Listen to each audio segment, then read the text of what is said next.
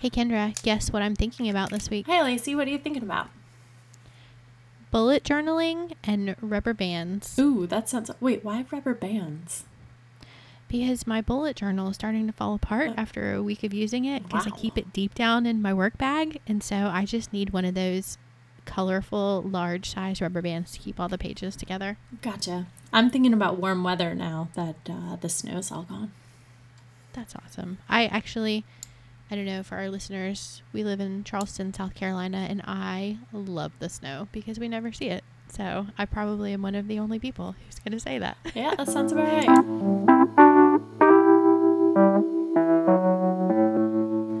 Hi everyone. Today we're going to talk about learning a new tool really, really well.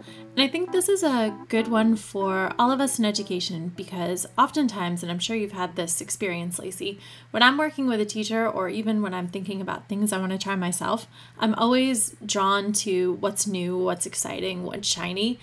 And it's hard, I think, especially on teachers, to be constantly trying to learn new things and figuring out how to make these new products all work with the content that they're teaching their students.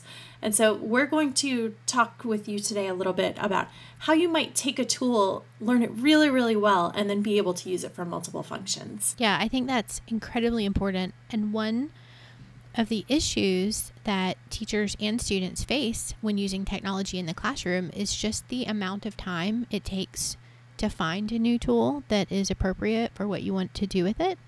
And then all the hours you spend after work learning how to use the tool yourself, and then the valuable class time that teachers take to teach the new tool to students. And it really seems like teachers should get their money's worth out of it, that if you're going to take the time to learn a new tool and teach a new tool to your students, that you can use it for all kinds of things. Absolutely. I think that's a really good point. And I think if we as coaches can support teachers in learning tools in a way that makes them or empowers them to, mining it and figuring out how they might be able to use it for uses that aren't immediately apparent, I think we can help them save a lot of time and really focus more on that deeper learning and things we want them to be doing rather than constantly learning something new in terms of tools that they might be able to do with something that they already know how to use. So we're probably fumbling around with the wording of this because Kendra and I don't actually have a specific tool that we're talking about. We're just talking more about the idea of the tools. Right. And so, Lacey, I was working with a teacher yesterday, and she asked me to get her some information about making infographics. She wants her high school history students to build out infographics on different historical events and groups in history, which is a great idea. I think she initially thought that I would provide her with a bunch of new tools, and I did give her a couple of options, like Piktochart and a couple of other things. But I also really focused more on the fact that she can have her students use Google Slides and Google Drawings to do the same thing. And I think she really connected with that idea because then she didn't have to learn a new product, and her students, more importantly, didn't have to learn a new product. So she could have them do this work in a relatively short amount of time without having them explore something new and then sort of having her deal with the problems with the new product. What I hear you're saying, Kendra, is that even though, so you gave her a few different specific tools to use, and even though we're not talking about specific tools, all of the tools that you shared with her came from the same category, and those were the tools that allow students to show what they know. So you mentioned Google Slides and Google Drawings, and that's important because tools like those where students have endless possibilities, that deserves the time and attention it takes to learn and teach how to use these tools. But things like other things like content deliverers or online textbooks, that's not what we're talking about at all. We're not talking about ways that students can take quizzes. These are all in the broad category of tools that allow students to show what they know. Would you agree with that? Yeah. It sounds like you're talking about the difference between a consumption product and a creation project. So we're focusing more on things that kids can use to create. Yeah. Absolutely. And those are the ones that are endless. Once most, I think, teachers come up with a project idea and they say, okay, guys, we're going to use Google Slides, for example, and everybody's going to come up with a presentation at the end, and you're going to share with the class what you know. Well, I think what Kendra and I are suggesting is that, yeah, you start out with your project and you use the tool and it has a particular task. But when it's time to do your next project, instead of looking for a whole new tool, go back to that first tool and see if you can use it in a different way and really learn all the ins and outs of the one particular tool, and allow students to then think critically and creatively with the tool and see what other things they can do with it. So let's continue talking about Google Slides, for example, because that's a very versatile tool for both teachers and students to use. And we're all familiar that Google Slides can be used as presentations. And I guess what I mean by that is stand up in front of the class and display your presentation on a board and talk people through it. Like a traditional PowerPoint sort of thing. Yeah, traditional PowerPoint. And that's just one thing you can do with Google Slides. So Kendra's come up with a whole bunch of other ways to use Google Slides, and maybe I can contribute one or two ideas. I don't know, but let's see. What other ways can you use Google Slides to show what you know? Which I guess it's gonna answer this question of how can we use one tool in more ways than we originally thought. Right. So we just talked about infographics. Those are a great way of using Google Slides. There are different templates for creating books that you can either share or print, which are really handy. One thing So hold on, before you go on with that, can you explain that in a little bit more detail? So how can you take a Google Slides presentation, like a PowerPoint, and then turn it into a book? What are some minor things that you can do? Or maybe what are some of the hidden secrets in Google Slides, some simple things you can do to change from presentation to creating a book? Oh, I think that's a really good question. So one thing I think people don't tend to know is that you can change the size of the slides in Google Slides. You can actually do it in any of the Google products. So in your Google Slides, go to File and then go to Page Setup. And once you're in there, you can choose Custom Page Setup and make it any size you want. So one example of that, when we're talking about books, is to make your pages 8.5 by 11. And then if you really wanted to, you could print them out. Absolutely. So since you can change the page size, you don't have to do 8.5 by 11. You could probably also do, I don't know. 3 by 4. Yeah. I mean, and why? You could do legal size paper. Yeah. You could probably turn your Google Slides presentations into postcards and print out postcards on cardstock or something if you wanted. You could. Google Slides is also really versatile because I think one of the big things that people don't like about Google Docs is that you can't do text boxes in the way that you can in Word.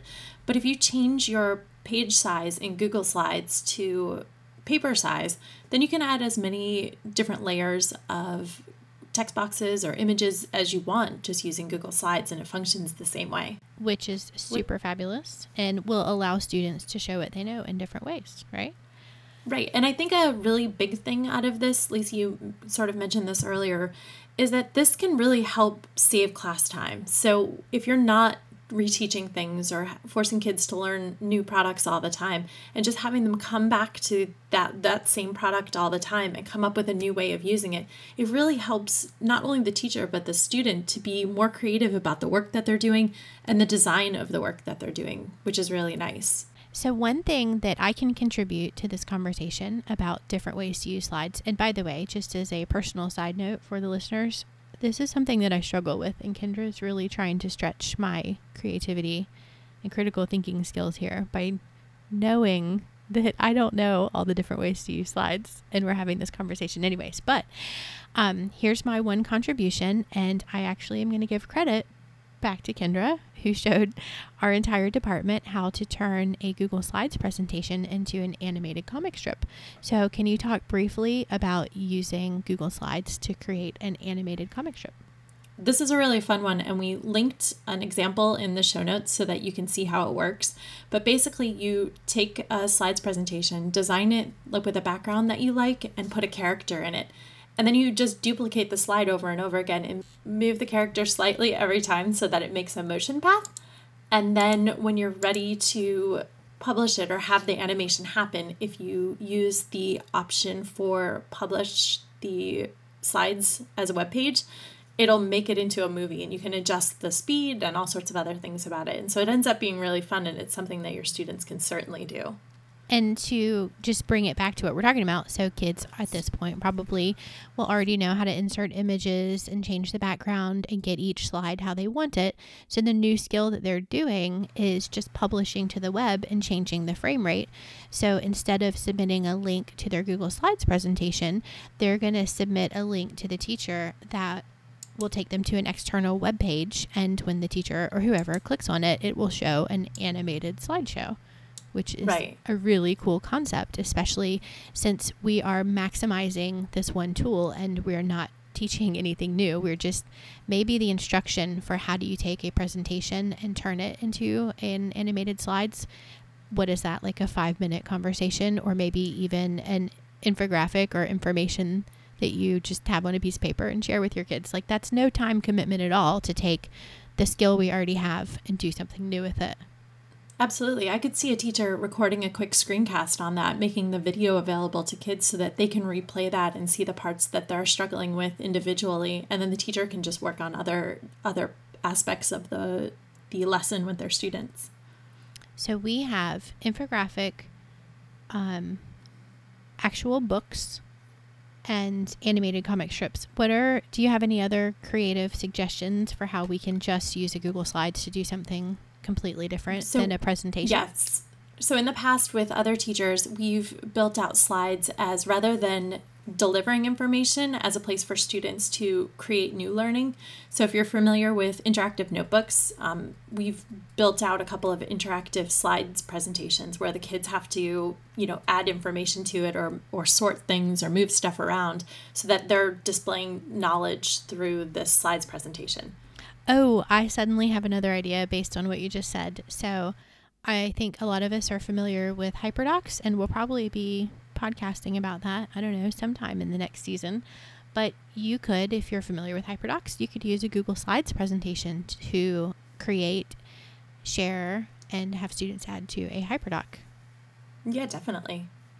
So that was kind of an interactive notebook in a way. But yeah, I think you're definitely right. I think there's a lot to be said for HyperDocs and the great work that your kids can do out of them. And it really, I think, streamlines the process of planning the work for the teacher, because all of the standards, all of the work, all of the responses that the kids are going to generate are all in one place, which I think can make it easy for teachers to try these new and innovative things. Yeah, and I think that everybody knows how much you and I love Google, but especially with the whole ability to share and sharing edit permissions and sharing view-only permissions, there's just so much potential. And the technology just makes it so much easier for teachers and students to show what they know. It's true. And I think it also is more of an investment in the future for the teacher. So if they're wondering, this seems like a lot of upfront work on my part. Sometimes it can be. Some of the ways that you might overcome that are working with a team, so having someone else you can share and be working on the same file at the same time. But also know that with some minor adjustments, you can use these same files in subsequent years so that you're not having to recreate the wheel every time. You don't necessarily have to print things all the time or get kids to manage their paper, which was always a struggle in my classroom. Right. And if you decide next year that you have some things to change, making changes to them is really simple. And I don't know, I feel like in the past, before I used technology, making a change to a project was a huge hot mess because you had to locate the file, find the original, change it, reshare. There was just so much to it. But using Google Slides to change one little element of your bigger picture project is so simple. That's right. That's like a 1 or 2 minute process to make that tiny adjustment. And it's nice because it updates everywhere. So if Lacey and I were sharing that same slides presentation as the base of our project, I don't have to email Lacey and be like, oh, Lacey, I made an update to it. Here's the new file. It's automatically updated for her, which is real nice. When teachers are able to really own a product and use it in multiple ways for students to create and show what they know, I think it really helps teachers to be empowered to think beyond what's normally been possible. I think when a teacher really feels like they own a product, that's when they can really start to be really innovative with the work that they're creating for their students and the work that they're asking kids to do, which is really nice. They're able to go beyond the basic level or the things that are readily apparent and move into really exciting, really innovative things that are great for student engagement and student learning. And the time. I think that's my thing. So yes, to everything that you just said, but just to emphasize it, imagine all the time you can save not spending a whole class period teaching students how to use another tool. Just use the same one. Do something different with it. I think that's a really good point. And not to say that you shouldn't use new tools or teach kids new tools, but if you're thinking about using a new tool that does the same thing as something you and your kids already know how to do, maybe think twice about that. Save yourself the time, save yourself the aggravation. And we haven't even talked about whether an app is free versus paid, but definitely if you have something or a tool, if you have a tool that does something, don't pay for another tool when you already have a free one. Or if you already have paid for one, don't pay for a second one. So, I don't know. Come on, people. Maximize your efficiency and your effectiveness. That's right. And keep your money in your pocket. That's right. Or buy more markers. Everybody loves markers. Especially the scented ones. Yeah. I was actually at Staples earlier today, and I found myself standing in the crayon aisle and crayon marker aisle for a long time. And I didn't buy anything. I just had to walk away because I looked at my watch and I was like, oh my goodness, I have been here looking at all the different Crayola stuff. So teachers, spend your money on crayons and markers and scissors and stuff. All the fun things, the flair. The glitter markers. Did you buy the glitter markers? I really love No, the glitter markers. But they were in my cart, and then they got out of my cart, and then they got back in the cart. But I didn't buy them. Good self-control. I'm impressed. Thank you. Well, You're welcome. We say that because I had good self-control about the markers and crayons, but you should have seen the rest of... I mean, there was a reason why I put it back and had to walk away. It's not like I was an angel in the Staples and walked away with nothing. That was very honest of you. I appreciate it. Oh, thank you. All right. You're Well, welcome. Kendra, I think we've talked long enough, and I think they get it. I think they realize that you can really maximize your time in your classroom by learning one tool really well and allowing your students to show what they know in more than one way. I think that's a great point and a great place to end this at least. All right. Well, we'll talk to you again soon. All right. Bye, everybody.